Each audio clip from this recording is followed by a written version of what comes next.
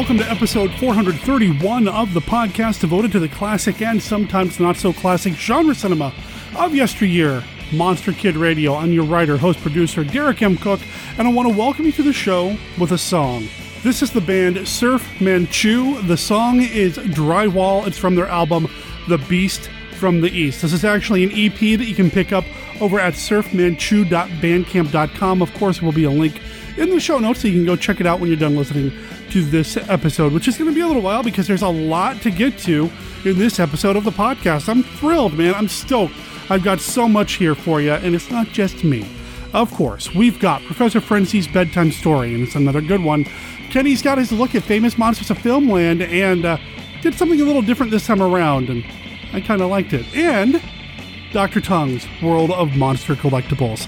So we've got the segments, and we've got the main movie that we're talking about. We're talking about a movie called Man Without a Body with author Micah Harris. Micah's somebody that I met for the first time in person a couple years back at Monster Bash, but he's been on the show repeatedly since then, and well, I think even before then. Micah's a great guy, he's a great author, and I was so happy that we finally made time to talk about this film because it's just crazy. We're going to get to all of that here in a second. First, I want to go over an email that was sent in from listener Mike D. out of Indiana. Mike says, just figured I'd drop a note about an upcoming event at the Skyline Drive-In Theater in Shelbyville, Indiana, just in case Scott Morris hasn't told you. August 23rd and 24th, from dusk till dawn, $12 per day or $20 for the full weekend with free camping. On Friday, August 23rd, they're going to be showing Dr. Jekyll and Mr. Hyde, the 1931 film, a movie to be announced, Reanimator from 1985, 4D Man from 1959, and Alligator People also from 1959. And then on Saturday, the 24th of August, they're showing Frankenstein from 1931, another film to be announced, 1986's The Fly, 1966's Island of Terror, and 1941's Man-Made Monster. Anyway, I'll have to go and see at least Island of Terror. My sister tells me that one of the to-be-announced films may be a Hammer film. It may be Taste the Blood of Dracula. Love your show. Mike, thanks for writing in, and thanks for giving us a heads up about this. This is actually something that I'd love for anybody and everybody to do. If there's anything happening in your neck of the woods, Monster Kid related, something that you think Monster Kids might enjoy doing, it never hurts to call in or send me an email because there may be more Monster Kid Radio listeners and Monster Kids in your area that don't know what's going on, or you might be able to even form a little kind of sort of meetup thing. If you are going to be at the Skyline Drive-In Theater that weekend, I'd also love to ask you to give us a call. Let us know how the event went. You can call our voicemail line. Our phone number is 503-479-5657. That's 503-479-5MKR.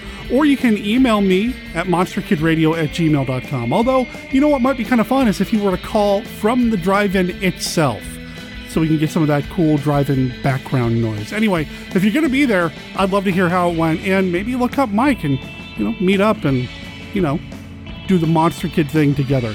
This sounds like a blast. I wish I could be there, and like I told Mike, I shouldn't be jealous because I live in Portland, Oregon. I'm incredibly lucky that there are so many movies playing all the time around here. Heck, the Hollywood Theater is going to be doing a Godzilla-thon over the course of a couple of days for Godzilla movies in 35mm. That's amazing. So yeah, I shouldn't be jealous, but some of those movies to see at the drive-in, wow. I mean, Island of Terror at a drive-in, Frankenstein, Man-Made Monster, these all sound awesome in the drive-in setting. So I hope you have a blast. Thanks for sending that in, man. Okay, let's go ahead and get on to the show. We've got all those juicy segments I talked about, and then the conversation with Micah about Man Without a Body. Let's get to all of that right after this.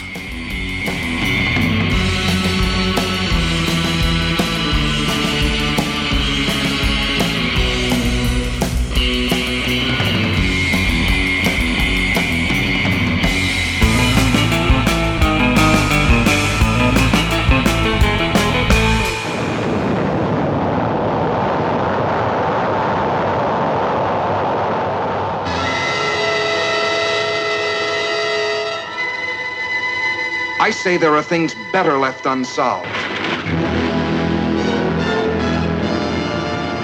Who knows what waits for us in nature's no man's land?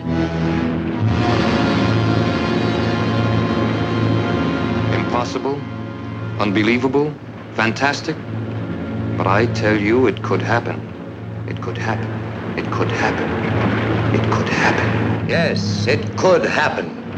For various authorities believe that buried somewhere under the polar ice cap, in a state of suspended animation, are the awesome creatures, the leviathans that roamed the earth at the dawn of time. And under certain conditions, a nuclear explosion could free one from his icy tomb. Then, guided by instinct, the beast would come back to the caverns of the deepest Atlantic where it was spawned.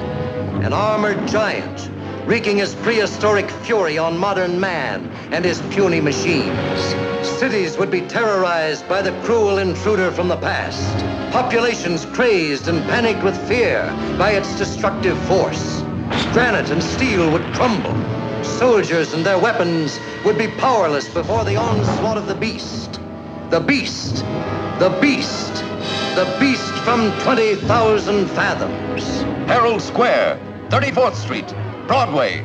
Every section of the city is guarded.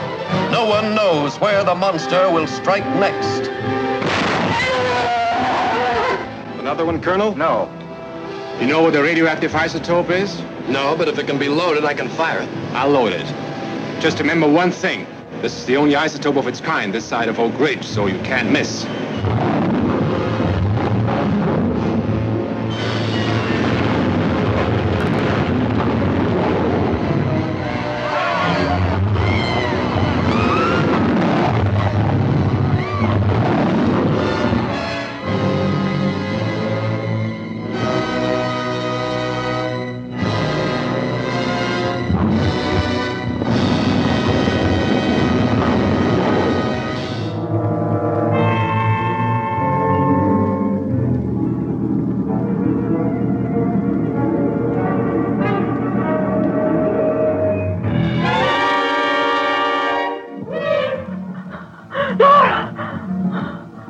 Supernatural powers of the evil eye claim still another victim. Its malevolent enjoyment of tantalizing torture hangs threateningly over John Saxon, Letitia Roman, and Valentina Corteza. Oh, she was always against me. She hated me. Madness and the maddening aura that destroys reason fills their every breath with the smell of death.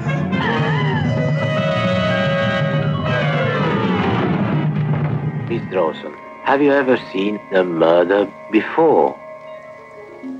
No, I've never seen anything like that. Never. Oh, stop playing games, will you, Landini? I don't know what you're trying to do, but I know that you're involved in this. Perhaps Nora has seen the killer. But how do we know that he hasn't seen her? The evil eye, like relentless tides, reaches out for them.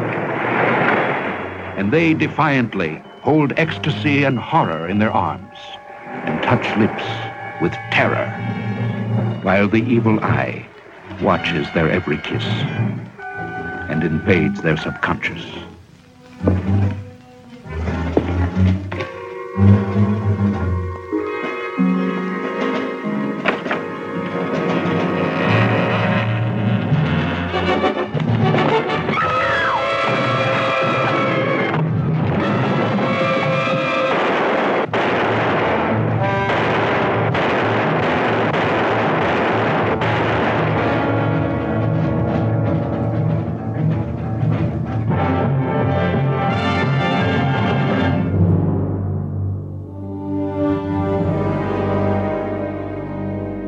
C-3PO, Loki, Mace Windu, Dr. Bruce Banner, Captain Rex, Venom, Princess Leia, Jean Grey, Darth Maul, Nick Fury, Grand Moff Tarkin, Captain America, Lando Calrissian, Cyclops. What do all these characters have in common?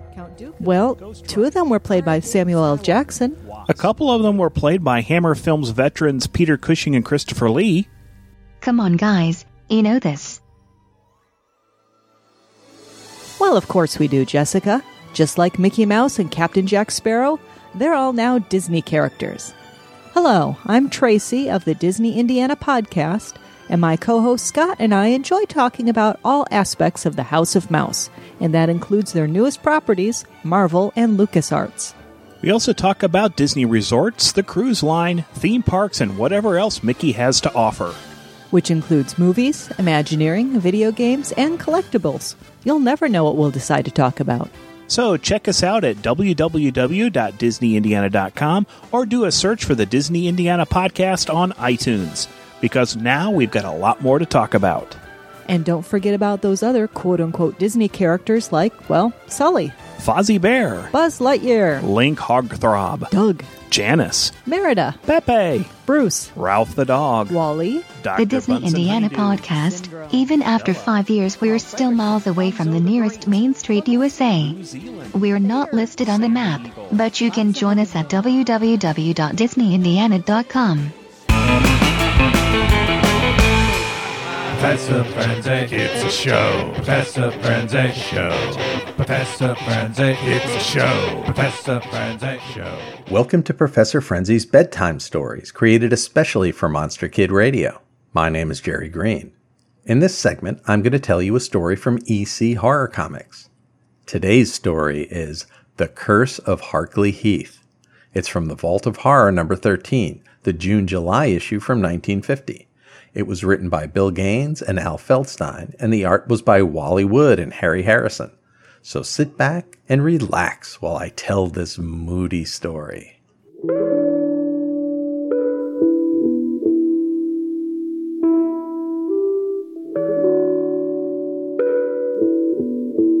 The dilapidated old house called Harkley Heath loomed over an English moor. The three remaining Harkley cousins sat inside, reading from the 1820s diary of Clayton Harkley, the original head of the family. Clayton was mortally wounded by his brother, who would inherit the family fortune. However, he laid a curse on the family, dooming it to extinction. The three cousins, vampish Sybil, thuggish Charles, and nervous Edgar, were discussing their recent murder of their uncle. They have inherited the money now. A knock came to the door. It was their uncle's attorney bearing his will. All his money would go to cousin Sybil. After the lawyer left, the two men looked greedily at her as she went off to bed. She knew they would surely want to kill her. She was right, they did. They got a syringe full of morphine and went up to her room to do the deed. She was ready for them, though. She had a gun in her nightstand and she hid behind the door. When Charles came in with the drug, she brandished the gun at him. Edgar, though, pushed the door into her, and the shot went harmlessly into the ceiling. They wrestled her to the ground and administered the deadly dose. After she went limp, they carried her to the deep basement vault where they would keep her until they could bring her out to the moors. The two men realized that the other would surely want to kill the other. Edgar was afraid of Sybil's spirit haunting them. When they sat in front of the fire, Edgar saw Sybil in the flames. With every creak and bang the old pile made, Edgar was certain she would return to take revenge. Charles dismissed these thoughts as foolishness. Instead, Charles said, "You should be afraid of me."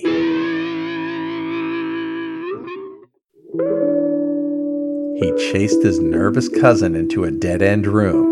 As he closed in for the kill, a chandelier fell from the ceiling, killing Charles. Edgar was sure the accident was the work of Sybil's ghost. He ran down the hall to escape the house, but as he opened a door, Sybil appeared in front of him.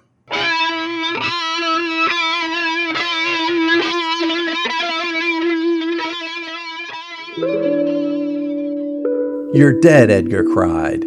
"No," she said, "I was taking morphine due to my illness. Your dose just knocked me out briefly, but now I am going to kill you." Edgar threw a lamp at her, which caught the room on fire. The fire spread to the rest of the house, trapping the two remaining Harkley cousins inside, where they were killed, fulfilling the curse of Harkley Heath at last. The end.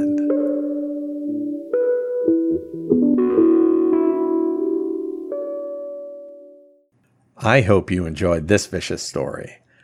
There is nothing quite like a spooky English house on the moors.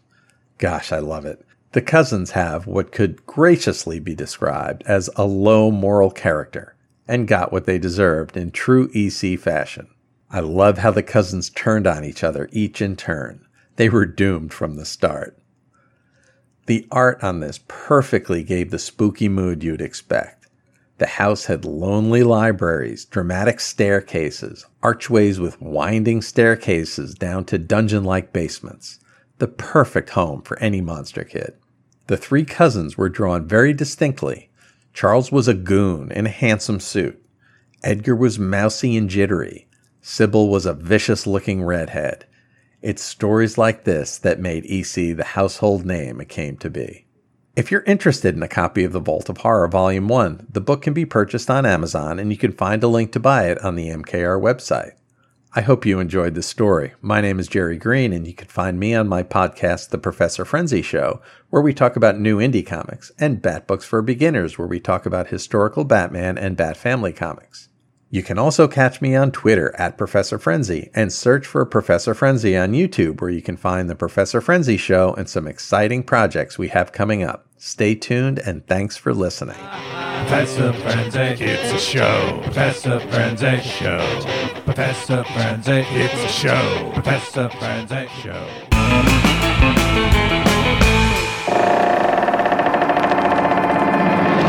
Welcome to the Crypt. You are invited on a guided tour of a world of darkness, where nightmares become reality. Dead lives. Dead lives in Tales from the Crypt. The Vault of Horror is about to open. You will learn its terrifying secrets if you dare. Tales from the Crypt from Cinerama Releasing. Rated PG. Parental guidance suggested. Some material may be unsuitable for pre-teenagers.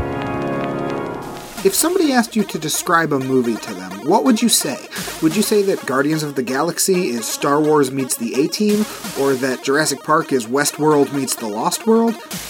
The X meets Y pitch is a long-standing Hollywood tradition, one that's been used to sell plenty of movies that otherwise probably wouldn't have been made. But instead of starting with a script and comparing it to two movie titles for an X meets Y pitch, what if we started with two movie titles and improvised the pitch? Well, on my podcast X Meets Y, that's exactly what we do. I'm Jonathan Inbody, and each episode I and a guest will randomly select two movie titles, and then we have half an hour to come up with a new original movie idea that could be described as Movie X meets Movie Y. We've done episodes like Ocean's 11 meets 2001: A Space Odyssey, Godzilla meets Old Yeller, and RoboCop meets Dead Poets Society. Basically, it's a half-hour sprint through a brainstorming session, and it is a lot of fun. If any of that sounds even the slightest bit fun to you, then you should give X Meets Y a listen. It's available wherever you find your podcasts, or at xmeetsy.libsyn.com. Hopefully, you'll hear my voice again very soon, but for now, enjoy the rest of your regularly scheduled podcast, you lucky so-and-so.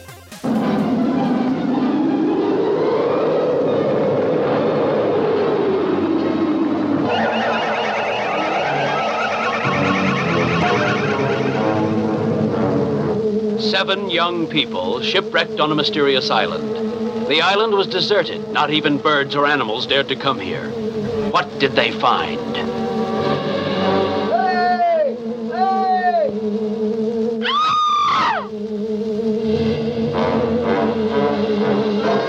Seaweed, fish, and turtle's eggs. Anything we can eat, as well as snakes and lizards. Just let me finish. There's a lot of grass growing around here. You can eat the roots. You can eat the roots of a lot of plants here. You never thought of that, did you? They were driven to the edge of starvation.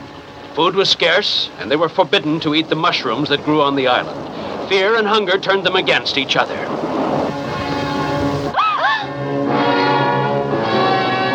I'll kill you. But Tango will help me live. I haven't been hungry since I left the ship. Mamie. Oh, help me. Help me. Please. Can't we eat the mushrooms now? That would really be the end of us. Akiko!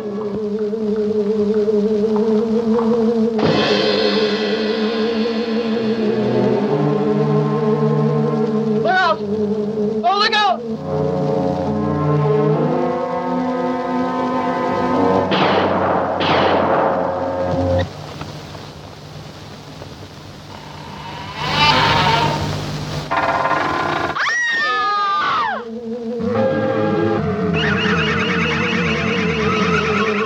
Matungo, the horrible mushrooms. Matungo, the vegetable monster. Can they escape the dreaded Matungo? You'll find out when you see Matungo.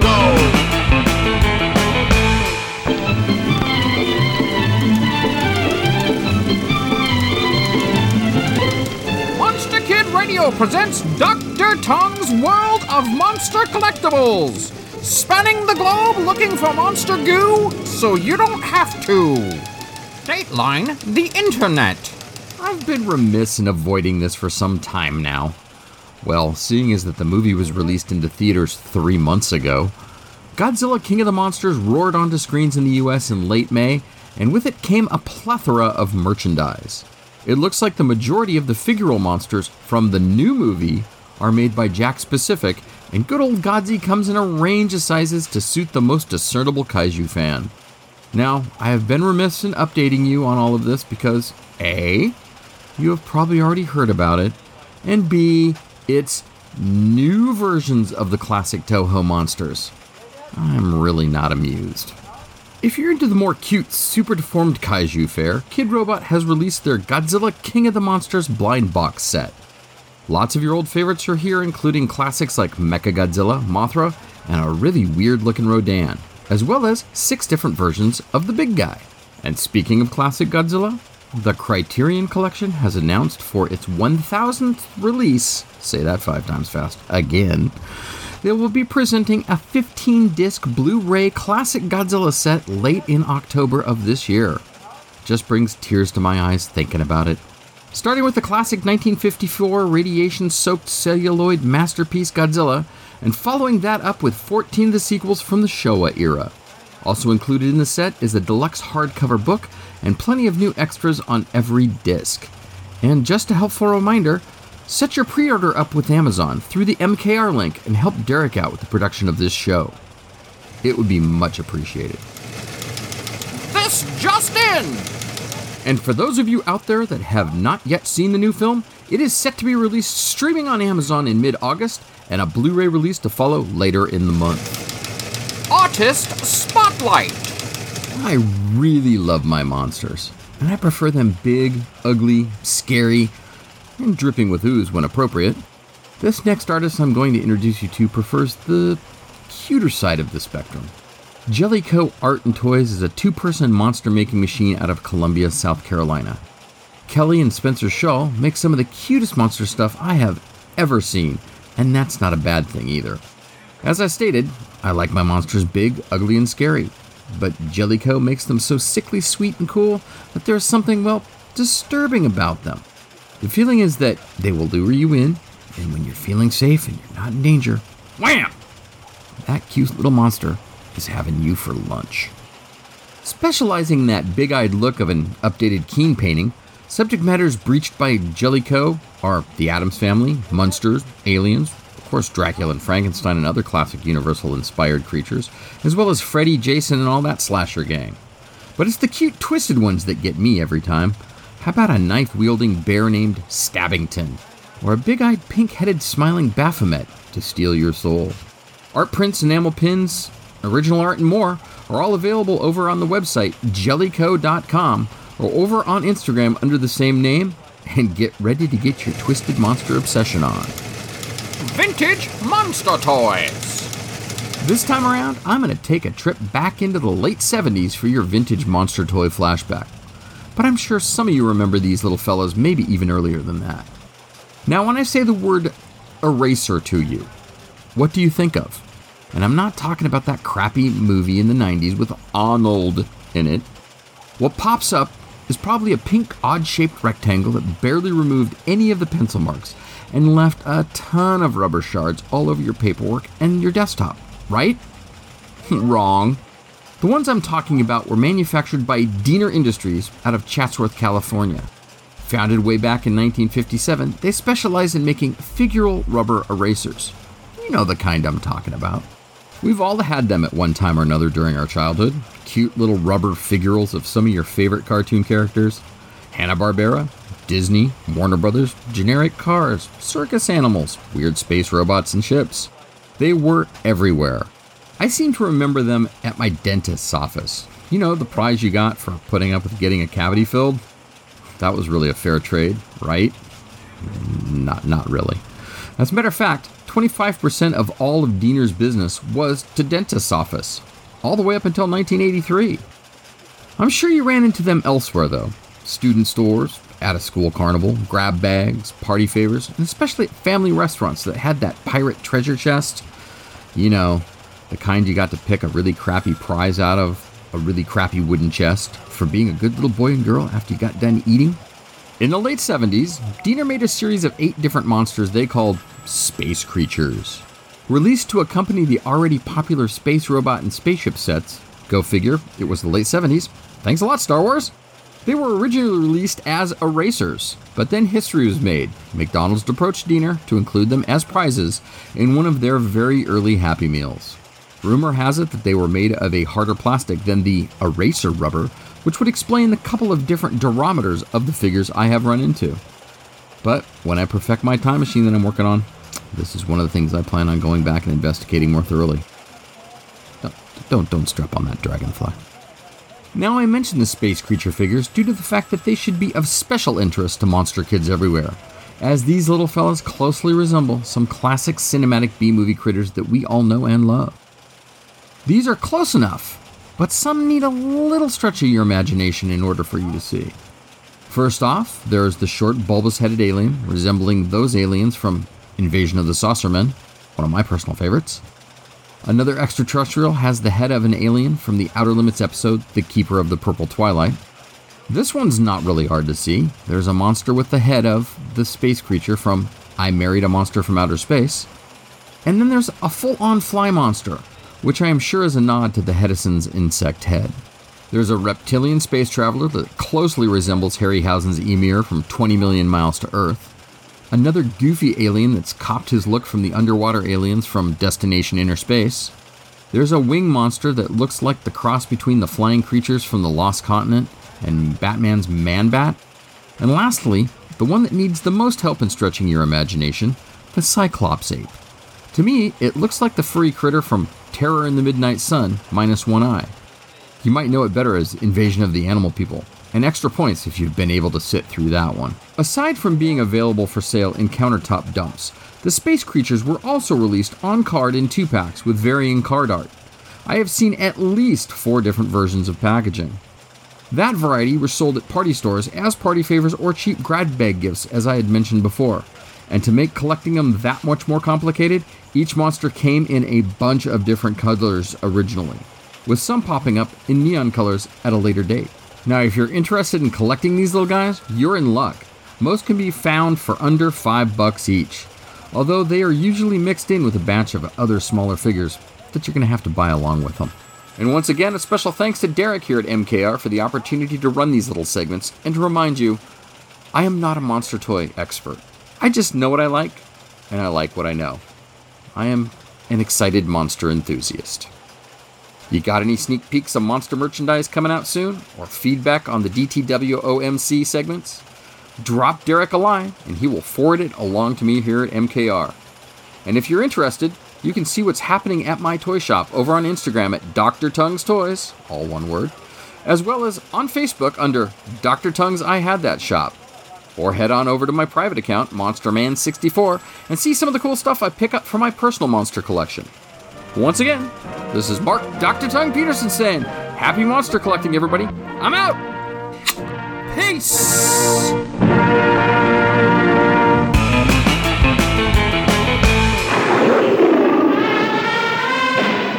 The fantastic duel of the century, the most ferocious battle in history. The flesh and blood King Kong fights his most incredible enemy, a 60-foot robot King Kong forged of super steel. King Kong escapes. All new, all thrilling in Technicolor. King Kong battles missiles, monsters, and a King Kong of steel. King Kong escapes. A Toho Company limited picture, a universal release. Life has many strange secrets. And none is stranger than the curse of the Blood Ghouls.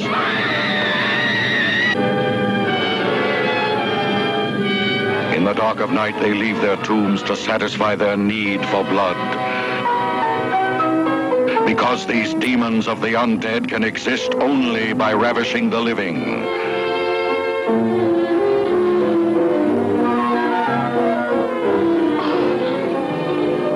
Let me go.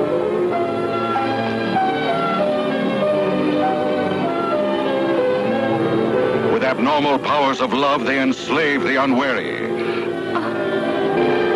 Don't let her go. Leaving on them the horrible telltale fang mark of the vampire.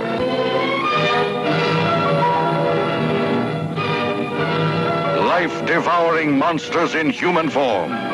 They can be anywhere, everywhere. Louise! No one is safe.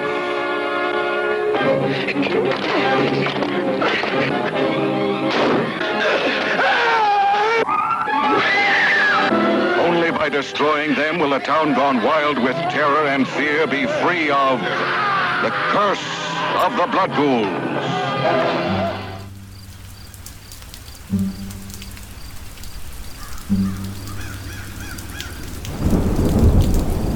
Good evening, Monster Kids. This is the Count. I'm here with some friends to tell you about our favorite board and card game podcast. It's Go Forth and Game.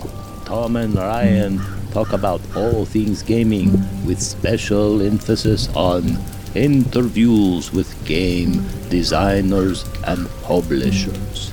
What do you think about this, my tall, gaunt friend? Go Forth, Game. Good. And what about you, my undead comrade? I think Go Forth and Game is the most entertaining podcast about board and card games that I've come across in 4,522 years. So, if you enjoy listening to two monster kids discuss topics like abstract games, the best family games, game schooling, various game mechanics, and of course, monster-themed games, then you should give Go Forth and Game a try. That's goforthandgame.com, available on iTunes and Spotify.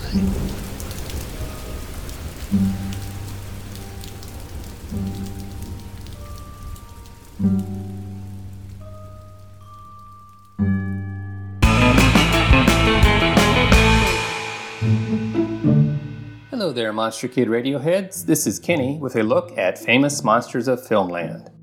This week's movie was not featured in Famous Monsters, so I'm going to start a new series called We've Seen That Already, or What You Waiting For, Derek? We will go through Famous Monsters issue by issue and pick out articles dedicated to specific movies.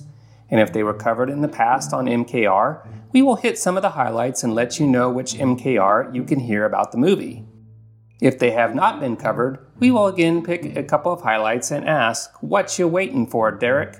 It'll take a while, but we will eventually see every film featured in Famous Monsters. Let's get started. Famous Monsters number 1 features several compilation articles talking about the famous monster stars, scream queens, and Frankenstein movies, among others. The first film which merited a feature in Famous Monsters was Invasion of the Saucermen. In a photo article, we meet Paul and Jackie Blaisdell, and we see some fantastic behind-the-scenes photos of how they made the alien from Invasion of the Saucermen. Here is what the article had to say. Frankenstein, the doctor, in his last days never had it so good as Paul Blaisdell, MD, monster doctor. Except that whereas Frankenstein's monster turned on his creator and destroyed him, the only threat that Blaisdell's monsters constitute to him is to kill him with work. Blaisdell is the busiest monster maker in the movie industry. He's so busy, he's even employs his wife Jackie as his assistant.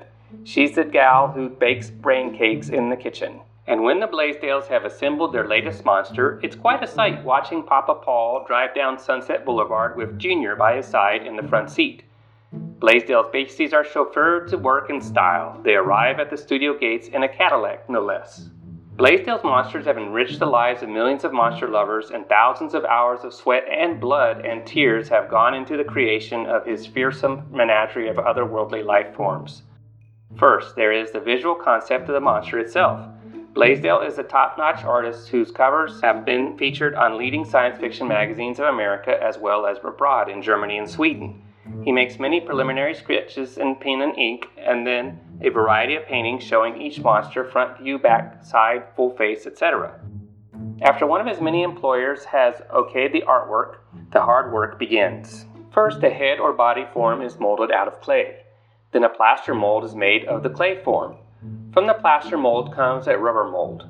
Plastic eyes and teeth are added, and like a living statue, the thing is painted. A brilliant red in the case of the giant cucumber creature from Venus, It Conquered the World, or sea green and seaweed brown in the case of the she creature. Blaisdell's priceless secrets of monster making are carefully guarded in his Topanga Canyon retreat, where visitors to his laboratory-like workshop must first cross a high aerial suspension bridge over a raging river.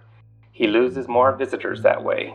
Asked what the single most costly substance of his specialty is in an exclusive interview for Famous Monsters of Filmland, famous monster maker Blaisdell answered without hesitation, "Midnight oil. I burn it by the barrel, keeping creatures rolling off the assembly line around the clock."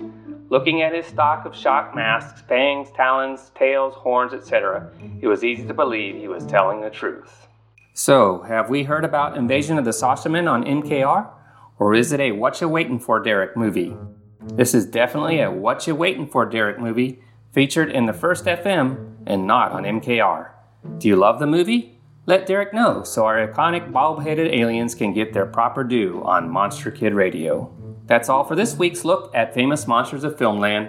This is Kenny for MKR. We'll be back with more next week. Adios.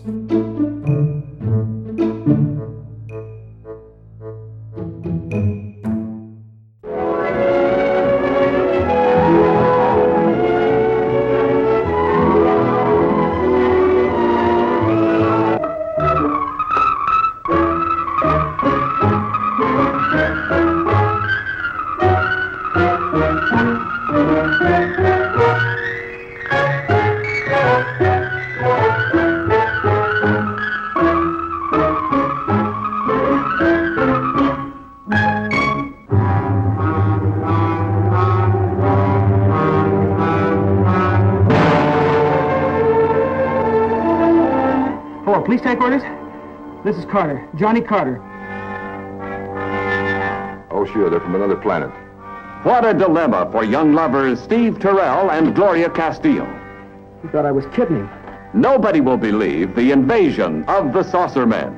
All this makes it seem natural for a beer-drinking bull to appoint himself chaperone of Lover's Lane. Hey, for Pete's sake! And a farmer with the longest shotgun you've ever seen plays the villain. What's so funny? Well, I expected to be frightened on my wedding night, but nothing like this. It's our busy night, too. We've been flooded with calls from people who say they've seen flying saucers and little green monsters. Wonder how that rumor ever got started. It's too fantastic to believe.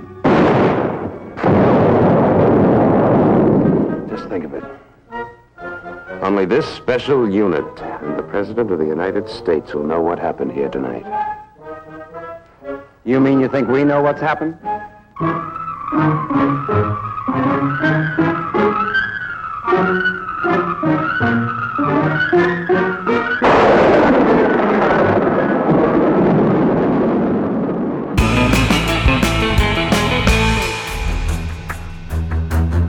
Vampires, werewolves, zombies. Yes, these things are real, but fortunately for those of us who can afford him, so is Mark Temple. And he's good. Real good. He's a former FBI agent turned freelancer with the knowledge and skills to eliminate your monster problems. And his rates are negotiable. Monster Hunter for Hire, the first volume of the Supernatural Solutions, the Mark Temple Case Files, is now available in both ebook and paperback. Go to tinyurl.com/monsterhuntertemple to buy your copy of Derek M. Cook's latest book. Read about Mark Temple, the experienced professional now available to rid you of your supernatural, ghoulish, and monstrous pests. That's tinyurl.com/monsterhuntertemple. And don't worry, Mark Temple is discreet.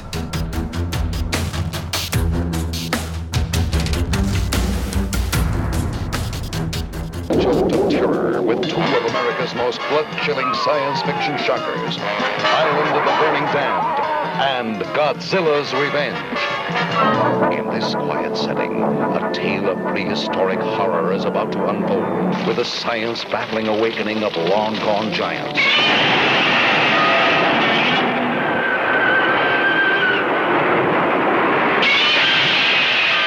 Fighting amongst each other for the conquest of our planet. See the giant spiders spin their web of fear around their enemies.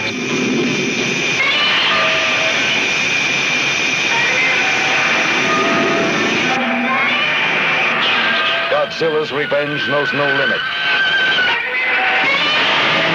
No end. No stopping. See man's last attempt at saving humanity from destruction. And Godzilla's Revenge. And on the same shock-filled program, Island of the Burning Dam. What is that strange noise and burning white heat that drove people to their death?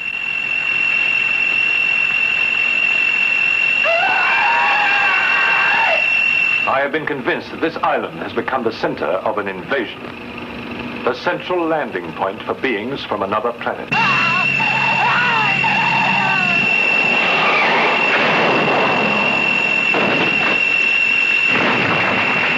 What happens when an unknown power from outer space uses our radar signals as life-saving beacons to bring it to Earth to consume our energy?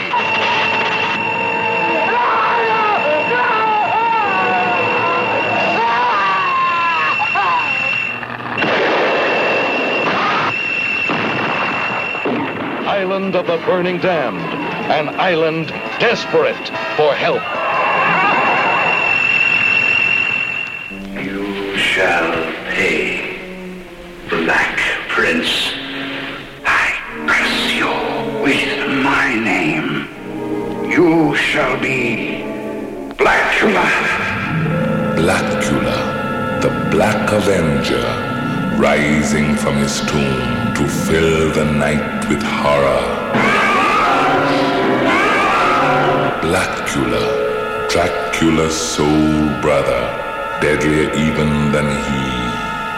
Blackula, he thirsts for your blood, he hungers for your soul, more horrifying than Dracula. The Black Avenger, Blackula, an American international release, rated PG, parental guidance suggested. A disembodied head, Nostradamus, a wax museum, grave robbing, thrown into a blender of film noir. And we have the movie that we're talking about this week on the show with, well, a guy who still has his head. Micah Harris, how you doing, man? I'm doing very well, Derek, for a very busy guy, I guess you could say. I'm trying to keep my head, and I hope that that will be the first and last bad head joke that you can't seem to keep yourself from doing, even though you know they're groaners. But anyway. Well, you know it's going to happen. It's going to happen. We can't get away from it. I mean, we're talking about a movie about.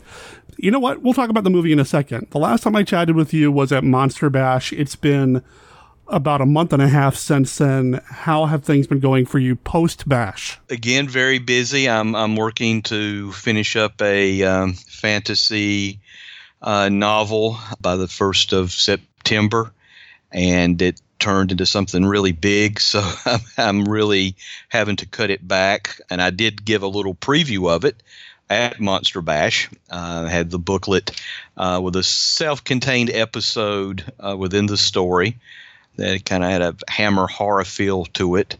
And as you know, you were giving those away at your table. I previewed it there and trying to do more promotional things for that, get it finished. It is a Snow Queen derivative novel. It's kind of like, what if Hammer had adapted Hans Christian Andersen? What if Hammer had made Frozen? Which is something I would have loved to have seen. I'll have to settle for your book. With Barbara Shelley during her Gorgon mode. There you go. Whatever. Would have been great, yeah. And it also has a Cthulhu impersonator in it.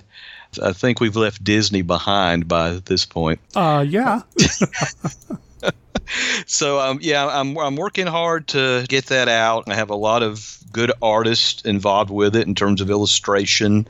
Neil Vokes, who did the cover for the booklet, has contributed some art. My good friend Gary Woolard has done a map. This is one of those books with a map. Nice. The whole world. Nice. Yes. And I have some other really good collaborators in that regard. Right on, man. So I'm excited about it. It's one of my favorite things I've ever done. I've just got to finish it. It's a lot of work. But yeah, that's pretty much been my life since the bash. Listeners, I still have, I think, 3 of the booklets myself, so stay tuned for the end of the episode. I'm going to tell you how you can win a copy from Monster Kid Radio, so stay tuned for that. You can always follow up with Micah at his website at minorprofitpress.com, and we'll talk about that at the end of the show as well, and link in the show notes. Y'all know how it works at this point. Thank you. So, we have a movie that we want to talk about. It's been way too long. How long has it been? It's been 2 years, dude, since we did The Woman Eater, the companion piece to The Man Without a Body. All right, so The Woman Eater came out in 1956. The Man Without a Body came out in 1957. Supposedly co-directed by Charles Saunders and W. Lee Wilder, but if you do the reading and the research, really Charles Saunders' name was kind of added for some financing purposes. He really didn't have much to do. In fact, some of the actors have said in interviews that he just kind of stood around the set when he bothered to show up. So it's just one of those things where you have to have a British name in order to get some money or permission, I guess, or tax breaks or whatever to film in Great Britain. But yeah, it's W. Lee Wilder's madness that we're watching here.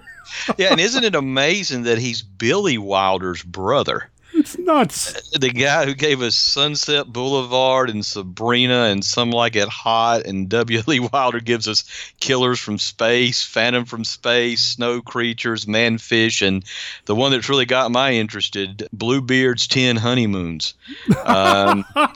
I don't even know what that is. Yeah, and then we were talking about Charles Saunders earlier. His brother was knighted, apparently, for his work in theater and bringing Agatha Christie to the stage. He was the guy who got the Mousetrap going. So I'm looking at these guys, these brothers, and, Charles Saunders is giving us things like The Woman Eater and The Man Without a Body, and his brother is giving us Agatha Christie. Billy Wilder's giving us some of the greats of the Hollywood age. His brother is giving us, Manfish or something. It's like, was there a mix-up at the nursery in the hospital? That's what I'm wondering here. Yeah. Who knows? Wilder also directed a movie called Fright that was produced or released in 1956. I only bring that up because The Man Without a Body was released as part of a double feature with the movie Fright at one point in the U.S. Okay. So that was the connection there. I did some digging, and I found a copy of the press kit for Man Without a Body. Good night. Here we go. Where did you dig that up? There's an incredible website, Zombo's Closet. I'll make sure there's a link in the show notes. And fantastic. He posts scans of press kits and lobby cards, and if you're looking for something, you can find really good scans online that he's put up for us. And these press kits, I love them. I love these press kits so much. Now, I know they're written from that kind of ballyhoo, get butts in the seat kind of approach. So you really can't believe all of it. It's all promotional material. But if you read this press kit, You're meant to believe that one of the actresses in this film is a woman without a country. That she, in a bold bid to escape from behind the Iron Curtain, where she had been a guerrilla fighter in the cause of freedom, she walked for days without food and drink until she found an unguarded point on the border. After a series of adventures in half the countries on the continent, Nadja, the actress we're talking about here, arrived in London where her magnetism attracted the attention of movie makers. I don't know how true that is. I did a little bit of digging on this, and yeah, she did flee. I think it was the Ukraine. Whether or not she was a freedom fighter and she was on, I don't know, but yeah. Well, you know what's interesting about that too? She is the lovely Odette. Yes, right. Yes. Of the Man Without a Body, the sultry temptress, who, and she went on to do a couple Bond movies. Yeah. So the Cold War thing was working out well for her, right? And I believe she just died this past April. Yeah, she passed away earlier this year in April. Nadja, and I don't know exactly how to pronounce the last name, Regin or Regan. There's a G in there, and I don't know if it's a hard or soft G. But yeah, she did pass earlier this year. But she did some Bond work, did a lot of television. She was on The Saint, Danger Man, a handful of other things like that. And I guess when the movie starts, you feel like maybe she is the daughter of our lead, but not quite. It kind of you quickly get. I thought it was funny that one of the guys in the movie says your daughter, when obviously, I mean, by that point we know, there's something going on between them. Not quite. But yeah, their relationship confused me too. I never thought she was his daughter, but there is certainly, you sure you don't mean granddaughter? But I didn't know, like, are you his wife or something? Because there's that whole weird scene where she's obviously flirting with the handsomer guy right in front of him across the restaurant. Yeah. And he's sitting there steaming, but yeah, I think she was his I mean, she says, if you can trust her, her character's rather devious. She says he was my father's business partner. So, I picked up somewhere that she's his mistress, which makes sense. Yeah. Yeah. I mean, it makes sense in context of the movie. Well, in yes, real life. I mean, in terms of the film, sure. And we're talking about Carl Broussard, played by our mad doctor from The Woman Eater, George Coulouris. Back for another turn as a mad genius. Well, I mean, mad something. Yeah, he's kind of a mad oil man. Yeah, it is different. But I did read where he said that he was very content playing bad guys. Well, he's good at it. Of course, we talked about our friend George a little more when we talked about The Woman Eater. Mm-hmm. The fact that he was associated with Orson Welles, that he's in Citizen Kane, the rich man there again, who Charles Foster Kane is given to by his mother, by Agnes Moorehead. That's George Coulouris. He worked with Kubrick and was in Murder on the Orient Express, I think. He did like a modern dress Shakespearean stage play. Wow. Back, like maybe in the 30s or something. And so, he's got all these high artistic associations. And then he's got The Woman Eater and The Man Without a Body. It was a slow year that year for him or something. I don't know. Whether Orson Welles is knocking on your door or not. So the Man Without a Body, the story is pretty simple, even though it's got all these disparate elements that kind of come together in an interesting way, but it's not overly difficult. Carl Broussard, rich man, dying. He's got a brain tumor, and he wants to figure out a way to fight this. He doesn't want to die, obviously. He was trying to figure something out. He goes to his doctor. His doctor recommends somebody else over in England, Dr. Merritt, played by Robert Hutton, who I really liked. And man, if I could have a mustache like that man, it would be amazing. Dr. Merritt is up to some, I don't want to say mad science, because he seems very open about it and is writing medical journals about it. And yeah. No big deal. We're just making heads come back from the dead. That's all. And they're hoping to go wide with it by the end. That's what gets me. It's like, will my health care plan cover this? Do you take insurance? Yeah. So Broussard gets it in his head. Okay. There we go. Yeah. That's your one. I had mine that Dr. Merritt's techniques, his discoveries, his breakthroughs are going to make it possible for him to... I'm not 100% clear. At first, it seems like he wants to have his brain swapped with another brain, but it wouldn't be him, so he's trying to train this new brain to be a replacement for him, but then he's still going to die. Bottom line, he ends up in France and finds Nostradamus' crypt and gets his head.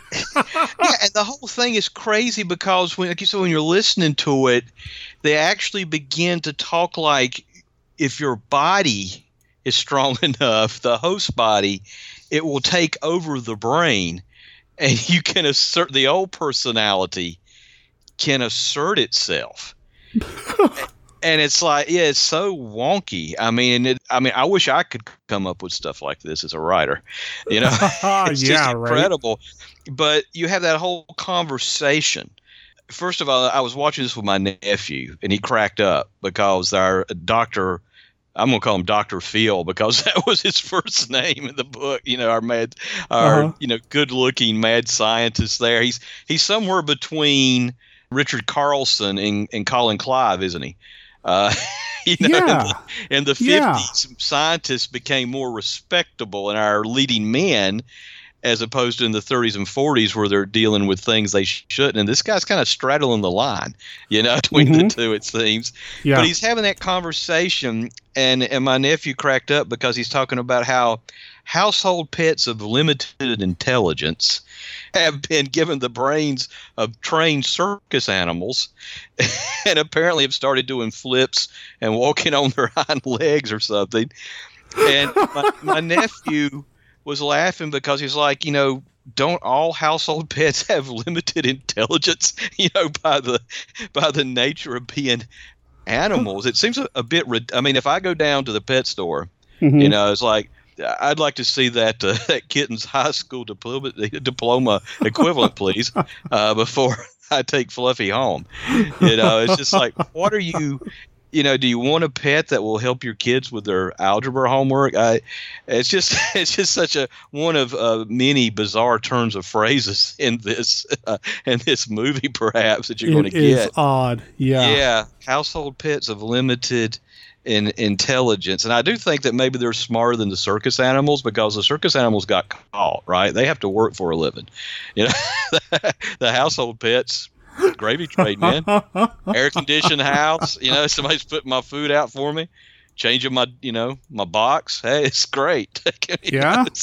True. Yeah, but yeah, you get that notion, and it's something that does follow through, with this writer. And we got to talk about the writer because this man is one of the unsung heroes of horror cinema. Early on, we see Broussard, working out, right? Yeah. His physical regime, although I always see him do his squats. It's his trainer's doing all the hard work. But he talks about his muscles of steel. And all these things. Buddy. So there's this idea that he's got, a physical superiority about him.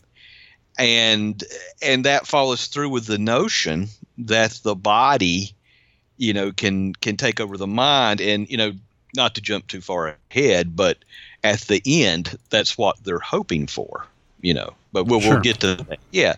So it's a very, very bizarre notion from a very bizarre film, but we've done some research, and I checked it with. Okay, I gotta say, my brain trusts Tim Durbin. Oh no, you did not. Yeah. I was hard to get around that, but Tim's an encyclopedia, of these things, guys. So I felt good because I was looking at it, and I think this is the first disembodied head movie, living disembodied head movie. We take it for granted, I guess, along with, living in a free country, disembodied head movies. But somebody had to be first. And, yes, somebody please do correct me if I'm wrong, but checking it with Tim and doing my own, a little bit of research, this one created the genre, which is actually, if you think about it, an innovation on the zombie film. I could see that. Yeah, I could see it kind of being part of that. Piece of a zombie, and it's alive, the living dead. But this movie created it. The gentleman's name, William Grote, or Grote, Grote. This is his only film credit. According to the British Film Institute, this is the only movie he ever wrote. Maybe not surprising with this film. But also, it's the only movie that Film Plays Limited production ever made. Yeah, I was seeing that too. And I don't know if that speaks to how the movie was received when it came out. Uh-huh. It is hard to find a lot of reviews on this film. I had no idea. I didn't even know what it was when we were talking about it a couple of years ago. Did the movie destroy them both? I mean, it's... Yeah, I don't know. But the film, it's been notoriously obscure. If you look at the Wikipedia entry there, you see how even on home video and television, it was rare to see, which is really... Perhaps tragedy's too strong a word, but it is something of a loss. Like I say, this film created a genre. And it wasn't until the next year that Universal's It's the Thing That Wouldn't Die or something, the Conquistador Hit in a Box movie. You know what I'm talking about? Right, yeah. That's the next year. Then there's a German film right after it called The Head. And then everybody's favorite, The Brain That Wouldn't Die, is like the early 60s. Oh, yeah. And so it seems like, Tim pointed out that there's one of the Inner Sanctum mysteries where Lon Chaney Jr. walks around with a head in a bag, for the whole thing, but it's not the same thing. And, I mentioned Peter Lorre in Mad Love. Fakes being a guy whose head was cut off, I believe, and has it put back on with a brace and walk. But that's all just a sham. Great visual, though, Yeah. In 54, we had The Mad Magician, which it's not technically like a living head, but the head is kind of a plot element. The Vincent Price film, there's a head in a bag that the police accidentally pick up or whatever. But it's not alive, right? No, not at all. Undead or whatever. No. But yeah, I can't think of anything Man Without a Body that it just has makes that. me wonder if was there a censorship thing? Did people think that was too ghastly? Because it's a pretty easy monster to do, And then The Man Without a Body, a drive-in independent film. And so maybe they were free from, I don't know, but of course British censors are notorious, for X certificate, and those which things. This movie got. Yeah. But yeah, I don't know. Maybe, I guess, I don't know. Standards had loosened up. Maybe. That you could depict a severed head. Yeah, but William Grote is an unsung hero of horror films and a whole trope that we take for granted. Nobody knows who this guy is. And I've tried to find more information about the guy, and he may have been an author. There is a William Grote that turns up on some book websites like Goodreads, and Amazon has a listing for him as well. So he may have been an author, but again, I don't know. Well, it gets more fascinating. Yeah. To hear about it. Yeah. Like, what is the story of William Grote? Yeah. Or Grote, what inspired him? Hunger to write this, or Bill Warren in Keep Watching the Sky speculated that there had been some MGM short films on Nostradamus in the start like 1938. Okay. That when you had back in the days when going to the movies was an event with a cartoon and a newsreel, short subject, and there was a series about that. There had been some time between that and this movie, but that makes you kind of wonder if that was part of it, if he's right. And then I wonder again, if some of the Kurt Siodmak movies from Universal and Donovan's Brain, but especially like in House of Frankenstein, where again we have the same non-logic about brains. It's just I'm going to put your brain, the Wolfman's brain, in your body, right? And I'm going to get you back. It's like, but then he's no longer him. You may have done Larry Talbot a disservice, but the dude you're wanting to get revenge, he went out with his brain. Yeah, so, Siodmak, I don't know if he ever met a brain story he didn't like, or couldn't do some kind of bizarre. It's like, how does that work? And boy, does like I say, does Grote up the ante on the absurdity of brain transference and the absurdity. Excuse me. I wish I could come up with this concept. You know, I mean, it's so crazy. It really is. It's a beautiful mess. The audacity of the storytelling here. So you got a guy who doesn't want to die. Okay, we see this in other stories and films as well. You know, he's going to go to extremes to try not to let death take him. I get that. How we go from we're checking in with this young, handsome-looking English doctor to we're going to go to the Wax Museum in France. Hey, there's an image of Nostradamus. After we saw an image of Hitler, I don't know why we had to see that, but okay. There's an image of Nostradamus. I have an idea. I'm going to go hire some drunk doctor to grave rob Nostradamus' crypt because it's very important. You can't dig a body out of the ground and expect to resurrect that head. It has to be a head that was kept in a crypt because underground, you know, it just rots or whatever. But Nostradamus' body in a crypt above ground, it's fine. Then let's not rush over that Wax Museum sequence because that...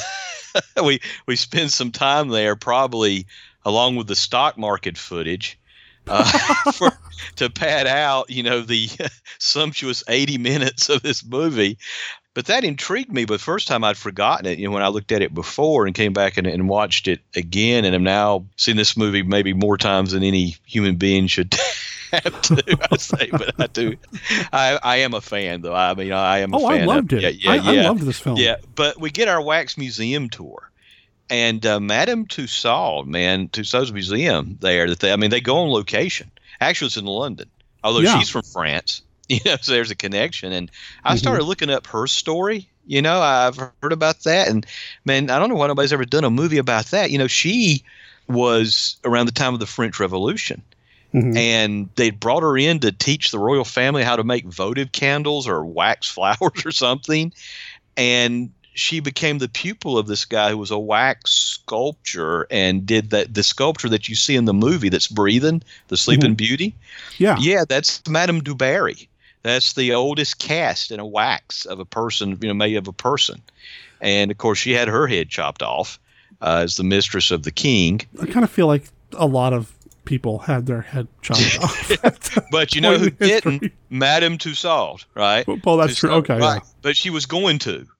They had shaved her head and everything to lop it off because she was seen as a royal sympathizer, even though her master, the guy who taught her sculpture, because she starts, he was one of the guys storming the Bastille. But she got pegged, and they had her head shaved, and then they was like, no, you know, basically you can do community service by sculpting death masks of severed heads. So in the movie, when you see Marie Antoinette's face in it, that's Madame Tussauds. I bet you on wax pressing that over Marie Antoinette's severed head. Yick. You know, it's nasty. And then see, the guy died and left his wax images to her. And she showed up in England, you know, with her kids and some wax statues, and the rest is history. Actually, back when I was 10 years old, we went to Florida, and there was a Madame Tussauds.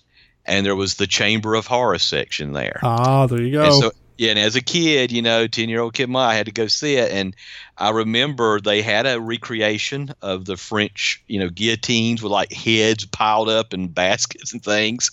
And get this. This shows you that taste is truly timeless. They had a wax effigy of the guy who kidnapped the Limburg baby in the electric chair with a light flashing off and on in his face. Oh, man. But here's the Monster Kid tie-in. We got down there. There were like life-size sculptures of the Universal Frankenstein monster. Oh, there you go. I think the Wolfman. And there was a photograph of a young couple who had gotten married down there in front of the Universal monsters. And the Tussauds had like a black and had like the newspaper story. And there they are getting married. And there's the Frankenstein monster and the Wolfman behind them. Yeah. That's amazing. Yeah, it is. Yeah, but yeah, the whole Wax Museum thing. That's really a fascinating subject, and of course, I know horror has delved in. Have you ever seen Waxworks? I'm talking about the silent one. Isn't there one with at Veet or something? Maybe. My silent film knowledge is pretty lacking. But of course, Mr. the Wax Museum, you know, and all those things. And see, Madame Tussauds actually did Voltaire when he was living. You know, a sculpture of him. And, you know, that's in Lionel Atwell's museum. Voltaire is there. But yeah, it's gross. I mean, if you look at it, and like they would have wax effigies for medical students, and you opened them up, and the guts are in there, the wax guts and stuff. Oh, jeez. It's nasty. I mean, because they look real. Sure. There's a whole cult around this, but anyway, yeah, it's like I said, that fascinated me. That statue breathed for a long, long time that you see in the movie of the Sleeping Beauty. That's cool. They said, yeah, but yeah, Hitler's there. Henry VIII, his few wives, and Nostradamus. You know. And yeah, and again, it is bizarre. I mean, why does he go to a wax museum to look for, you know, my successor? Yeah, you know, yeah. I don't understand the logic there, but okay. Well, you know what? I'll tell you this: it's visual. Okay, yeah, you know, it's true. Nice. It's instead of flipping through book pages, and it kept my interest. Sure. I've been talking for 15 minutes about that. Got sidetracked from the movie. So, good choice. You know, Charles Saunders or Billy Wilder's less talented brother who made it. You know, great call there. Yep. And a good way to pad it out. And boy, that's an enthused youngster, isn't it, at the head of the line in that scene? He'd be like me, you know, when I was there. Sure. You know, yeah. Oh yeah. Yeah. In a minute. Yeah. So yeah, he gets the body of, or gets the head of Nostradamus, brings it back to the lab, and let's do some science. And I don't understand. No, don't think too hard. And what about that laboratory, man? Okay, the eyeball. It's like King Kong's eyeball up there on the wall, rolling around, and it looks like, you know, I think we didn't mention that Broussard, the Colares character, is suffering from hallucinations, right? Right. Mm-hmm. He's hearing telephones ring, which is kind of an odd one, and he's I don't think, you know, a man who's suffering from hallucinations, that's the best environment for him to be in. It looks like Salvador Dali, David Lynch, and the production designer for Pee-wee's Playhouse, you know, designed the decor of giant organs growing out there. It is so bizarre. But, you know, the only thing he ever questions in the movie, knowing that he has hallucination, is that monkey's head alive? That's it. Yeah. Yeah, I guess because it's important to him. The eyeball? Yeah. Nope, well, no big deal. Monkey's head. Yeah. He does a take on the eyeball, right? Mm-hmm. But the only thing that he's interested in is that monkey's head. And I guess he's foreseen the possibilities. But did you notice how they all talk to him about his brain tumor? The doctor who comes in, you know, to give him the bad news, he acts like he's offended that he has to tell his patient that he's terminally ill. You're making me uncomfortable. Did you get that? Yeah. From him there? He's like, yeah. You know, he says, it's hard for me to say. And it's like, are you breaking up with him? What's the deal with this? And then he's like, if you must know, you have an inoperable brain tumor. Yeah. It's like, if you must know, this is your doctor. Yeah. Talking, you know, and then he and the young guy that you know, the mustache Hewitt Meyer, you know, he gets on him too about, you were supposed to get more rest, weren't you? It's like, are you blaming him for having a brain tumor because he didn't get yeah, I mean, even the regular doctors, forget the mad ones, you know, don't seem to have any notion of what's going on here, you know, in terms of medicine and bedside manner and cause and effect. It's like it's a wacky world over there in England. It's something. Apparently in the medical profession there. Yeah.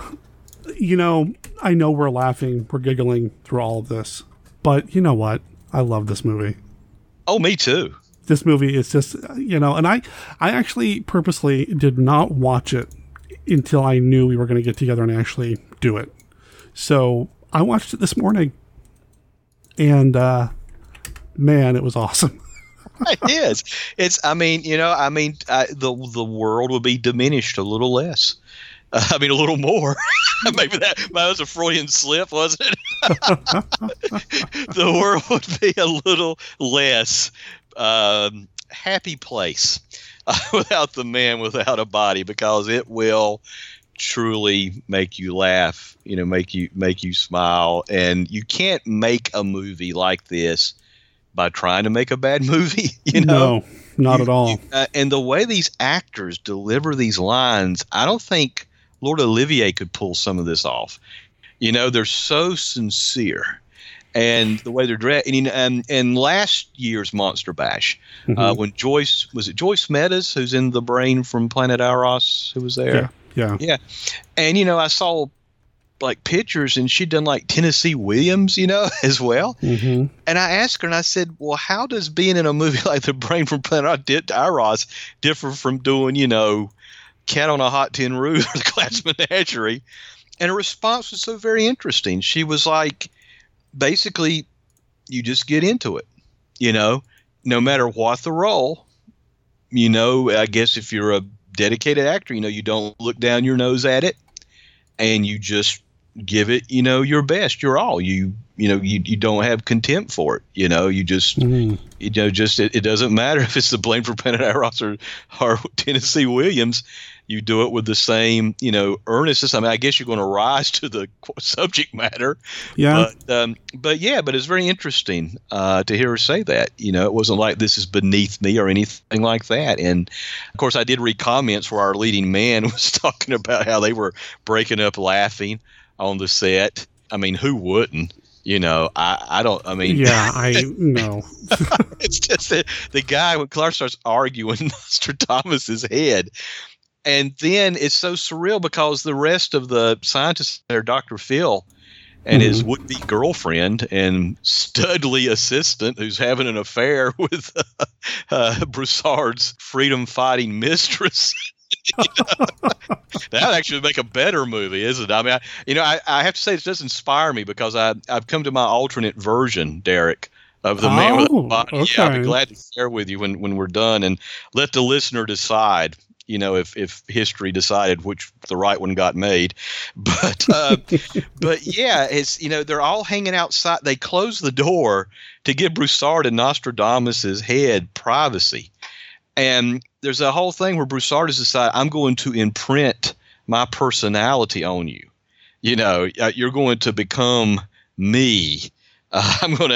And so they're standing around smoking cigarettes. There's a lot of smoking of cigarettes in this, yeah. But they're standing, it's like a water cooler break, and it's like, yeah, he's a classic egomaniac. Who do you think's going to win out in that battle? Well, Nostradamus is an unknown quantity. He says, but it's not unlike a hypnosuggestion of a seance. Some people are more susceptible. And they're standing around smoking cigarettes while this guy in the next room is, you're Carl Broussard. No, I'm Nostradamus. No, you're Carl Broussard. He's talking to a head. Just yelling at him. And it's like, it's just another day at the office. Are those two at it again? It's like a Gabriel Garcia Marquez, magic realism moment where the most absurd, crazy thing is just, whatever. Is he arguing with Nostradamus' head again? They're like an old married couple, those two. It's just amazing, the things that they, the way they deliver this stuff. And it's just with such sincerity. And of course, I don't know how many takes it took. Oh, man, I can't imagine. Yeah, because I did, like yourself, I used to, have aspirations to be a filmmaker and comic book writer, as we were talking about before. And I messed around with some movie making or filmmaking. And boy, I learned, that not only movies made in the editing room, they're saved in the editing room because you see actors who can't get your dialogue out of their mouth. Right. But then they get that one take, right? And that's the one anybody sees. So right, exactly. It's perfect, right? Yeah. But our leading man, now this was interesting here. His name is, what is his name? Last name's Hutton, isn't it? Robert Hutton. Yeah, he did a few genre films. I guess maybe The Colossus of New York might be his best known. But this is very interesting to me, Derek, because I was watching this, and I begin actually to crush a bit on his girlfriend in this movie, which, at first she just struck me. Jean is the name of the character. Mm-hmm. And at first, she's just kind of, the part's not well written, and I know she did some other things too. She did TV and maybe some of the spy genre stuff at the time, and she did other things. But this is not the best, kind of film. No. And as this kind of horror heroine goes, she's a little, bland or whatever. But I don't know. She started growing on me. And it struck me that their whole thing is like, I'm in love with you, doctor. Why are you dedicated to your work and you won't notice me? Mm-hmm. She says things like, she's really pushing for a compliment. Well, I'm not exactly unattractive. And his response is, I think beautiful is the word you're looking for. And, I do have to say there is quite a gap in the scale between not unattractive and beautiful. Not exactly. I myself tend toward the not exactly unattractive end of things, but there's kind of a gap there, and between the two, and she's just pushing for that. And she has that line where she says, "You show more passion for a medulla oblongata." Well, I think, well, Gene, you know how to get your man now. Show him your medulla oblongata. Oh no! get an X-ray. Get a tattoo, Gene. He'll come around. Phil will come around with that. But their relationship, you start thinking about Jimmy Stewart and Grace Kelly in Rear Window. Really? And, yeah. And because of that whole, kind of tension there between them. I mean, it's, it's different. But it got me thinking that. I got to think, well, man, what if this was Grace Kelly in this part? And Jimmy Stewart. And the man with the brain. And then I found out that Hutton was considered this was after my theory. Okay, I'm doing a Nostradamus here. I'm picking up on the psychic vibes, and I found out that Hutton was considered to resemble Jimmy Stewart so much that when Stewart went into service in World War II, Hutton was getting parts that Stewart would have gotten. Wow. Yeah, and I just I think if this movie had Jimmy Stewart and Grace Kelly in it, it would be better remembered. I'm just going to say. Totally. Yeah. No. Yeah. The ending of the movie shocked me. I'm sitting here watching the movie. I'm having a good time. It's goofy. Nostradamus' head gets put on somebody else's body. It starts walking around. Okay, that's kind of cool. I know the press kit makes a big deal about the attack dog scene, which really is kind of pathetic, isn't it? Yeah. But the very end, and big spoiler here, ladies and gentlemen, I'm going to tell you how the movie ends, how Nostradamus' head ends up. He's going to go hang himself. Yeah. He goes on the top of the bell tower. He makes a noose. He puts the noose on. And then we see the body fall, and I assumed it was just the body jumping.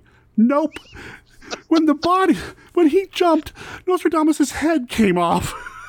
And it's still in the noose, and the body is on the ground. Yeah, that was kind amazing. And then we have the head. Remember, we have that artsy shot looking down from the head, swinging at people below. And what about that head, man? It looks like it's in when he becomes what I like to refer to as Nostrestein. Yeah. It's actually kind of brilliant because Nostradamus and the man whose body his head ended up on, who they're secretly hoping that their buddy who got shot by Broussard for having an affair with his freedom-fighting, glamorous girlfriend, that you can tell they're hoping his personality is going to take over Nostradamus' head. If you listen, it's like, did I do the right thing? And the guy says, who's like with a medical association where you're keeping your Hippocratic oath, to preserve life.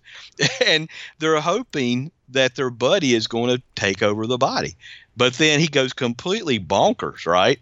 Yeah. The monster, he's roar, and he goes after Jean at that point. And, she's trying, I guess, to calm him down. And, you would think that, it's typical, right? In these 50s movies, the monster is going to be chasing a girl around the laboratory, around a spaceship deck, or whatever.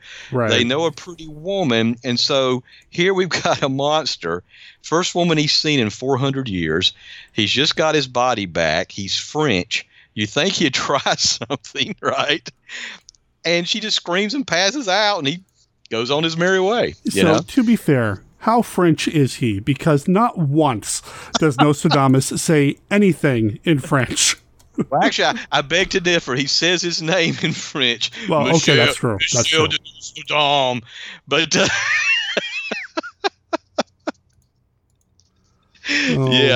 Michel de Nostradamus.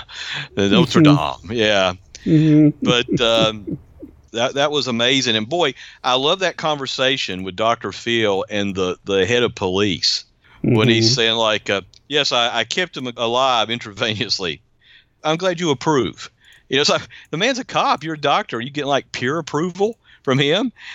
And then suddenly these two guys have this mutual admiration society going, because then the police inspector, whatever, the head of the bureau, has the best line ever. I had to write it down. You know, it's remarkable it's alive, that head mounted on your assistant's body. That was quick thinking on your part, doctor, I must say.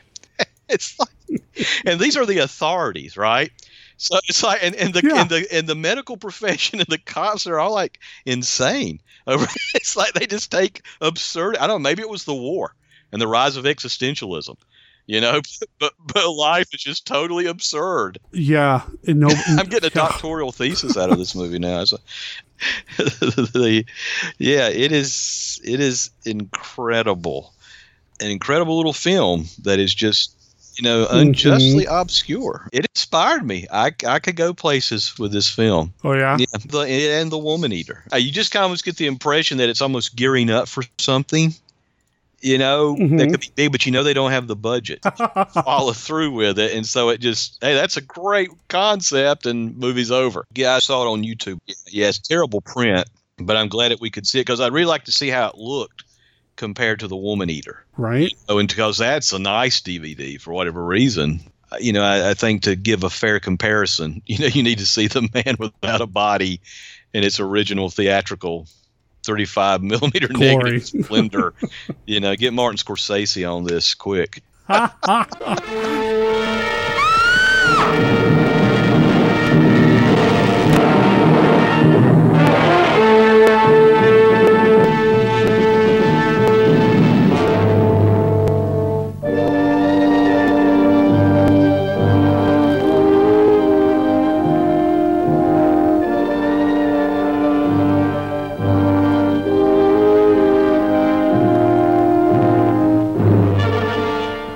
Doctor, that monkey's head, is it alive? Oh, yes, of course. All you would need for me would be a brain. A human brain. Well, it's hardly that simple. Buy one. Steal one. I'll do anything. When the brain is healthy, it will never die. For even severed from its body, it continues to live, to scheme, to plot. Look! What must have just happened? For Carl Broussard, this means fantastic power. Now, once again, he can rule everyone and everybody, make them slaves to his venomous will. For inhuman strength, incredible might, unnatural powers, the man without a body will make your blood run cold. For it is without a doubt, without an equal, in thrills, excitement, and unbearable suspense. All right, so we were talking about the movie, and you were about to give me an alternate take on everything here. I can't wait to hear this, man. Okay.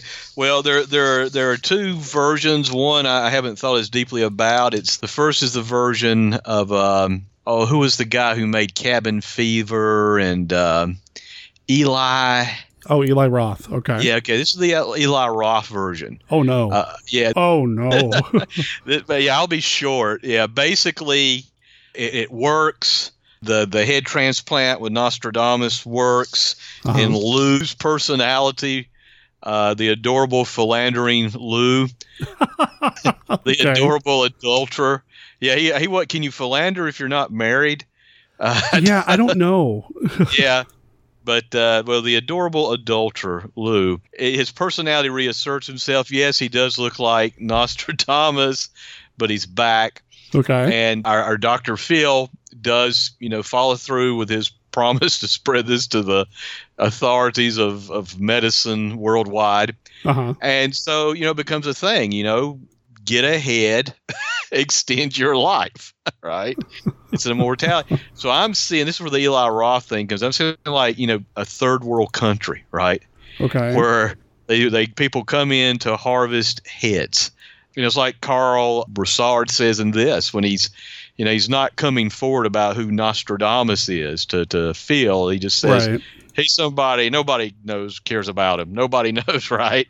Right. So you can see, like, good grief, in India, where they have the practice, they cut the hair. Mm-hmm. And people just zoom in and fly out to LA for extensions and stuff. So I'm seeing heads being harvested, so that the wealthy and elite out in LA, can have a new head, grafted onto their body. Because the body might hold up a little better, than the face. Who needs plastic surgery? Wow. So heads being lopped off and all this stuff, out through the jungle, and that would be the gross version. Here's the fun version. Okay. Yeah, please. This is my version here. Yeah, we have the subplot of our heroine there, who is longing for Dr. Phil, Gene. He's a man dedicated to his job. So what I'm thinking is that, Nostradamus sort of been checking Gene out from the table over there, just ahead, right? Oh, no. And so when he gets a body, right, he's interested, right? And, he's got Lou, whose personality, who likes the ladies. So Gene starts toying with Nostradamus's feelings to make Phil jealous. And they're going out on dates. Nostradamus, in French, is wearing a beret, wow, and eating long loaves of bread, and they're sort of hitting it off. Well, she's using him to get Phil jealous, but here's the twist, right? Okay. Broussard, right, who is now, I suppose, still dead. He and the Nostrasteins storylines, came together there in that almost King Kong moment when they top off a stair. Head dangling, when his body falls. But we'd have to wrap him off some other way, right? Sure. But he was trying to imprint his own personality on Nostradamus. So the thing is now is that he succeeded, right?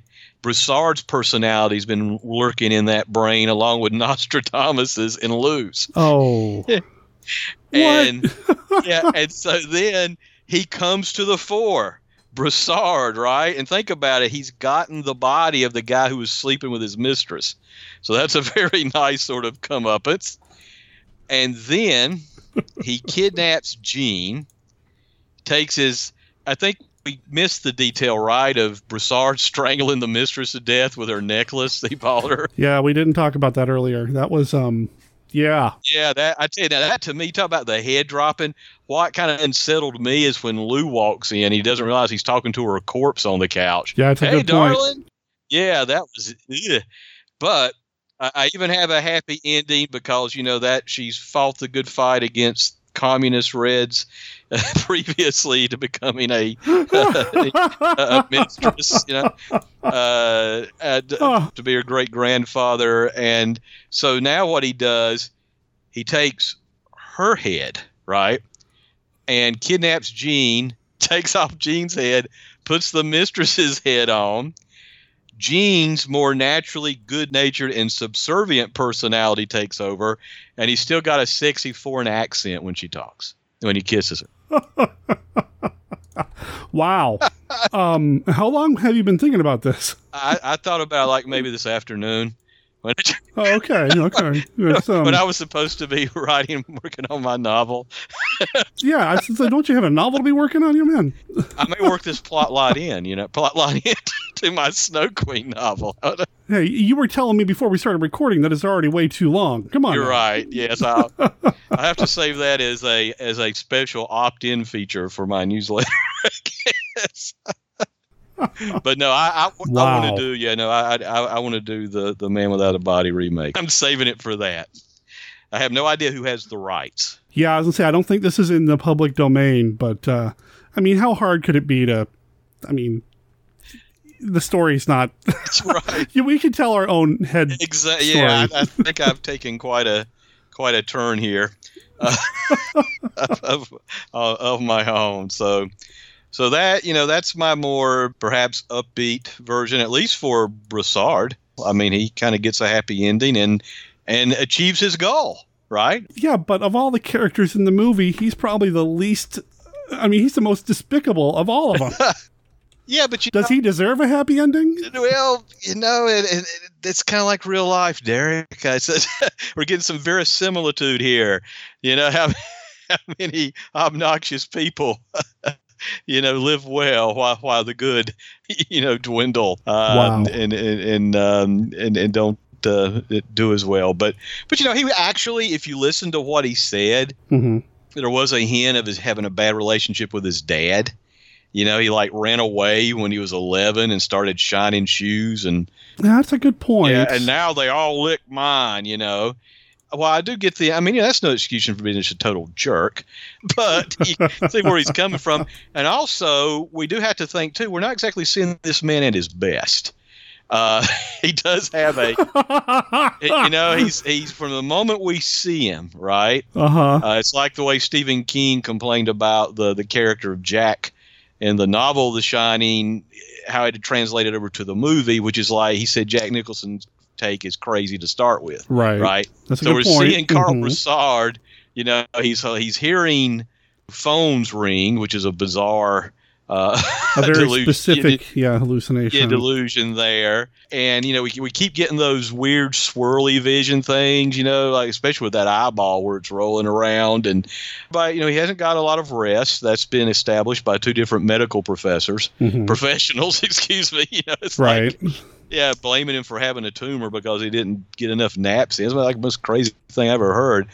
So, this guy, we don't know, I mean, maybe that sexy former freedom fighter who's now mistress, she may have liked him at one time. You're not going to let that go, are you? That's right. The press book adds so much more backstory. It's like an Alan Dean Foster novelization of a movie, the press book, because now we're seeing things happen. It certainly makes her a richer character, I have to say. It would be much more interesting there. Of course, I don't know if she would have taken his abuse that well. That's true, yeah. Gun-packing woman, or whatever. Guerrilla fighter. Guerrilla fighter. That could have made things maybe a bit. Maybe she's gotten soft with all the jewelry and things, but that he's feeding her there. But yeah, like I say, that's kind of a guy that maybe, he wouldn't have gotten to the top without being the nicest guy. But I mean, I can't believe I'm making apologies for the villain of The Man Without No, keep going. I was just that's fine. That's like the next podcast will discuss whether Hamlet is truly mad or just pretending. Or the we'll continue our probing of the psychological depths of fictional characters and how far writers can go with their creation since Samuel Richardson and Pamela in the 18th century. But like I say, he is kind of crazy. And again, if it were real life, I can't believe I'm qualifying like a movie where you resurrect the head of Nostradamus, which it has no bearing in logic whatsoever. If this happened in real life, if it were real life, the tumor would change your personality or heighten the negative things, and so that's true. Yeah, I see it, Derek. I see this as a potential story of redemption. Interesting. He's by the time I'm done, he's going to be standing over there glowing with Darth Vader and Yoda and Obi-Wan and a little. Oh, really? Okay. Yeah. Wow. Yeah. Well, that's a thing. Was that worth coming back for? Oh, sure. Yeah, hands down. I said this before. I really like this film. I really do. It is just crazy enough to be enjoyable. It hits so many notes on the what scale that it's just a blast. I know we're laughing and we're kind of criticizing some things here and there, but really there's some neat stuff here. We could even go as far as saying, to play off the tumor thing, he's got a tumor. he's hallucinating. Who's to say that this isn't an unreliable narrator kind of thing? Well, there you go. Maybe there's something else going on here that we just have to infer because we're getting information from a guy who's hallucinating because he's got a brain tumor. So, I know that's a stretch. This is a fertile acre of creativity. This little. No wonder somebody is jealously guarding the rights, and I'm sure that's why. Yeah. Yeah. The only way you can see it's a washed out copy on YouTube because they don't want this stuff getting out, man. This is after the superhero wave is gone. This is the next phase. The severed head shared universe of films. Is that what we're looking for? Exactly. The man without a body. Right. Shared universe. Well, let's just make it the George Saunders universe, or what it was Charles Saunders. And we go with the Woman Eater, right?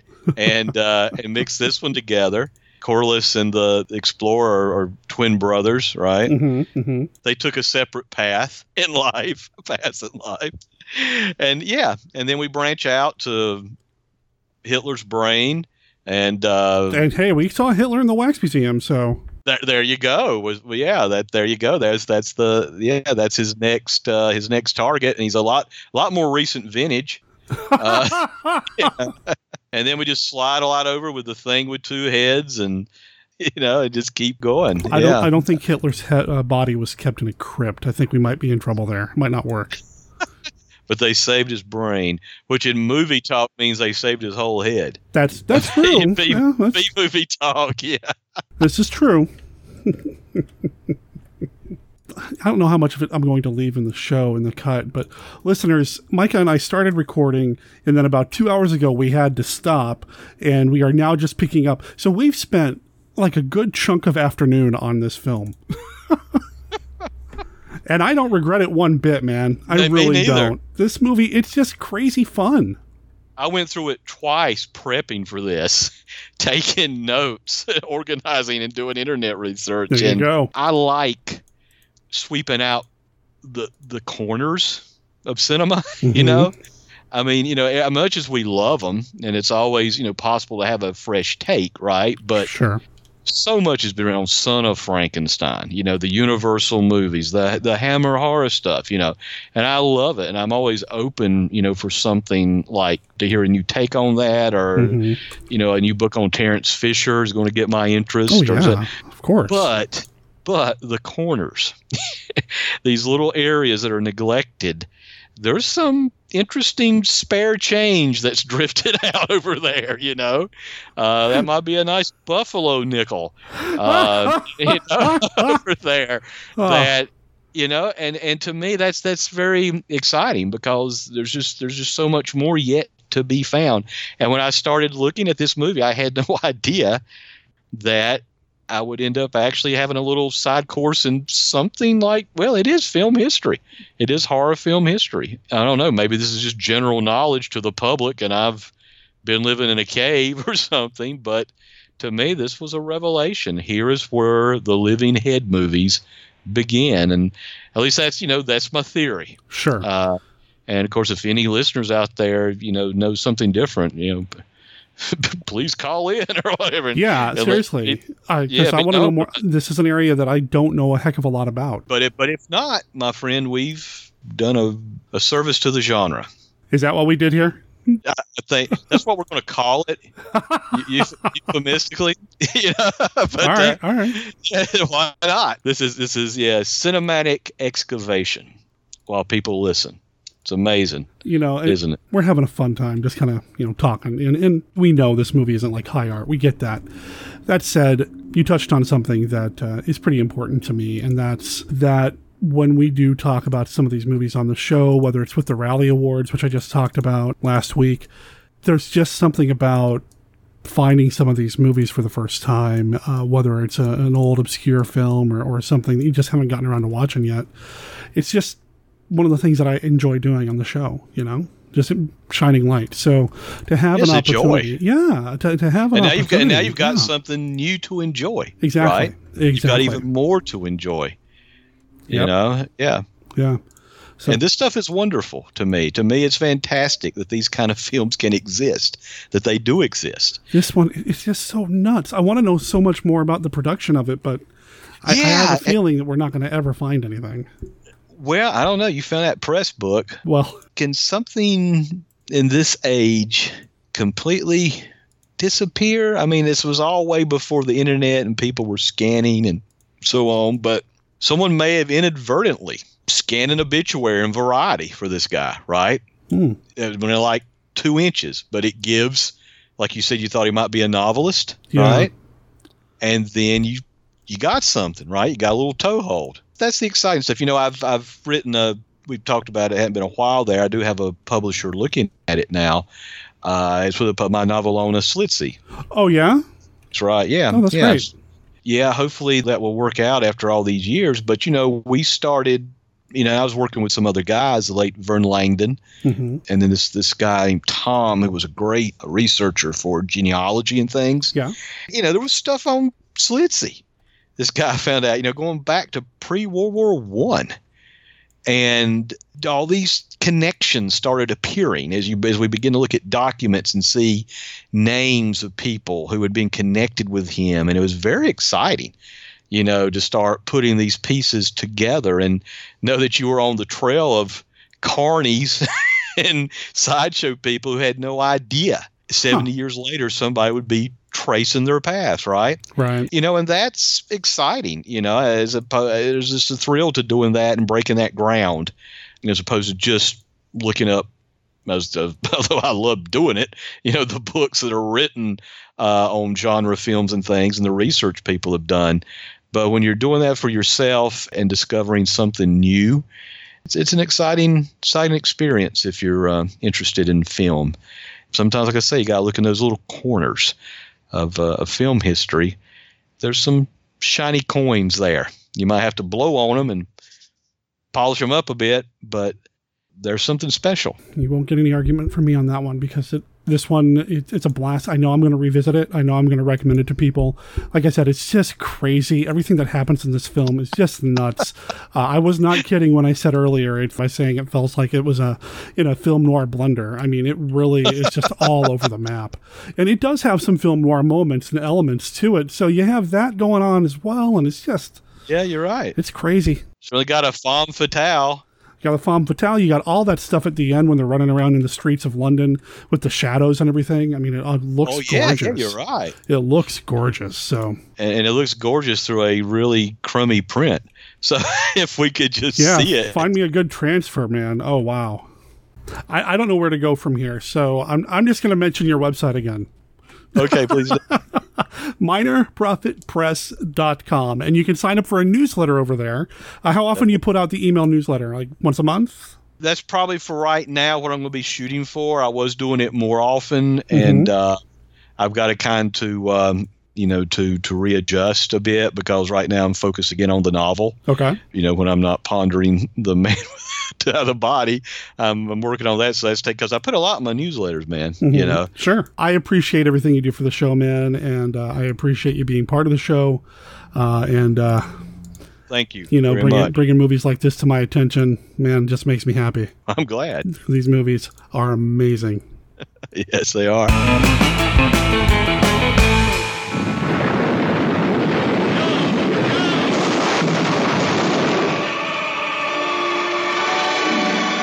Let them. Get out of there first. Blast them now. Drop now. You've got to do it. Dad, listen to me. From the remotest reaches of the cosmos, an unknown force is overpowering mankind.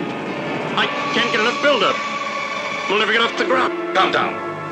10, 9, 8, 7, 6, 5, 4, 3, 2, 1, fire. The greatest threat in outer space, the war of the planets.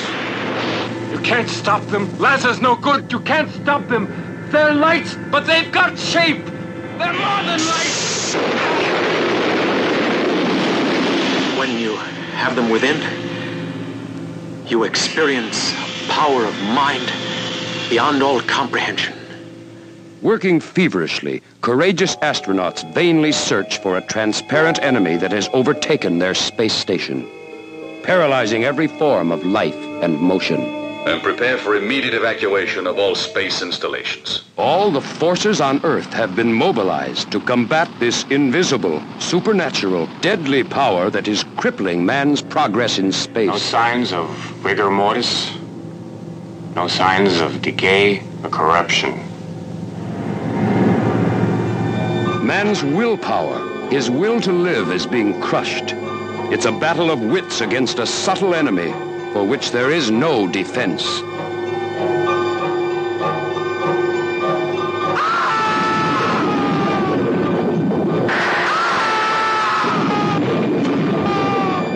can't do that. It's not human. You're crazy. You too will be fascinated, awed, gripped, mesmerized, enslaved by the will of the deadly Diaphanoids. What is it you want? Friendship. I know how to deal with him.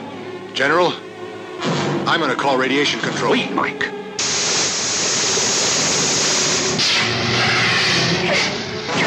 Let go! Get back here, Freddy! Where do you think you're going? I can make it, Commander! It's a desperate fight, but a handful of fearless spacemen search for every sign, for every face that might hide the seed, the spawn of death that threatens to destroy the Earth. We don't know whether we should treat them as living or dead, whether to do biopsy or autopsy. The apparatus is not required. I don't think that's for you to decide. I will do the thinking, Commander. It's a power of gigantic proportion. It corrodes the very will of mankind. This is a film you cannot miss. Man, pitched against the unknown, the incredible, the war of the planets. The war of the planets.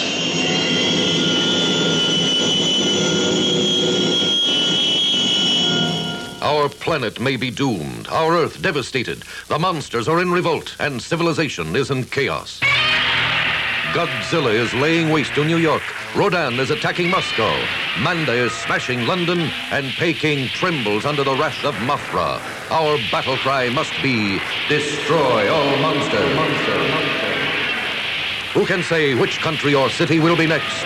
We must unite and destroy all monsters. Is there a way to defend against Godzilla, Rodan, Manda, and Mothra? The answer is no. Let our battle cry be, destroy all monsters. Be prepared. See for yourself, in color from American International. Destroy all monsters. Monster. This picture is rated G for general audiences. Destroy all monsters. Monster.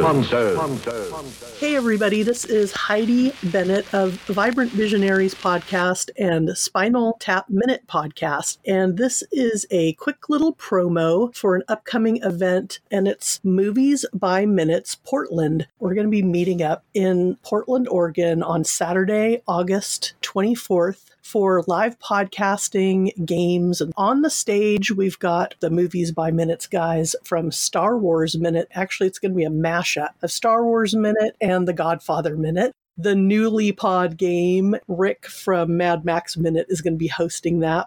Vibrant Visionaries, where I'm going to have the fellas from Open the Podcast Doors, Hal, which I think you could probably figure out which podcast that is. And then just added The Cast and the Furious. So lots of live podcasting and some games going on. Tickets are $20. It's a family-friendly event. It's really a social event. It's not just for the Movies by Minutes listener, but the podcast listener and fan alike. Go to moviesbyminutes.com/Portland.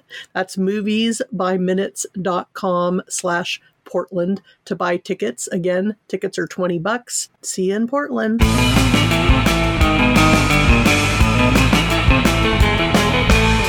All right, so that brings us to the end of the show, and okay, I get it. And I know that Dr. Tongue, I know that Mark and Kenny didn't do this on purpose, but you both brought up Invasion of the Saucermen. I know I haven't talked about it here on the show yet. I want to, so you know what? let's make it happen. Sometime this year, I commit to talking about Invasion of the Saucermen. You know, it's something I've been meaning to talk about anyway. I love the music. I love the monster design. I love the film. So that'll happen. Thanks to Mark and Jerry and Kenny for contributing to this week's episode of the show. The show is only made better with the additions of these segments, and that's just not me saying that, gentlemen. I've had people tell me in person as well as through Twitter or Facebook or emails that they just really enjoy all of the segments. So thank you for helping to make the Monster Kid Radio podcast that much better with your contributions. I mentioned it at the top of the show. I'm going to mention it again.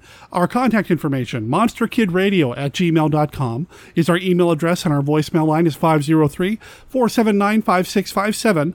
That's 503-479-5MKR. And I want you to remember that voicemail line, because remember when I was talking with Micah about a contest? I've got 3 copies of the book that we were giving away at Monster Bash. This includes a short story, well, by me, one of the short stories from my Supernatural Solutions Monster Hunter for Hire book. And we've got some of Micah's work in there as well. It's professionally published. The artwork on the cover is great.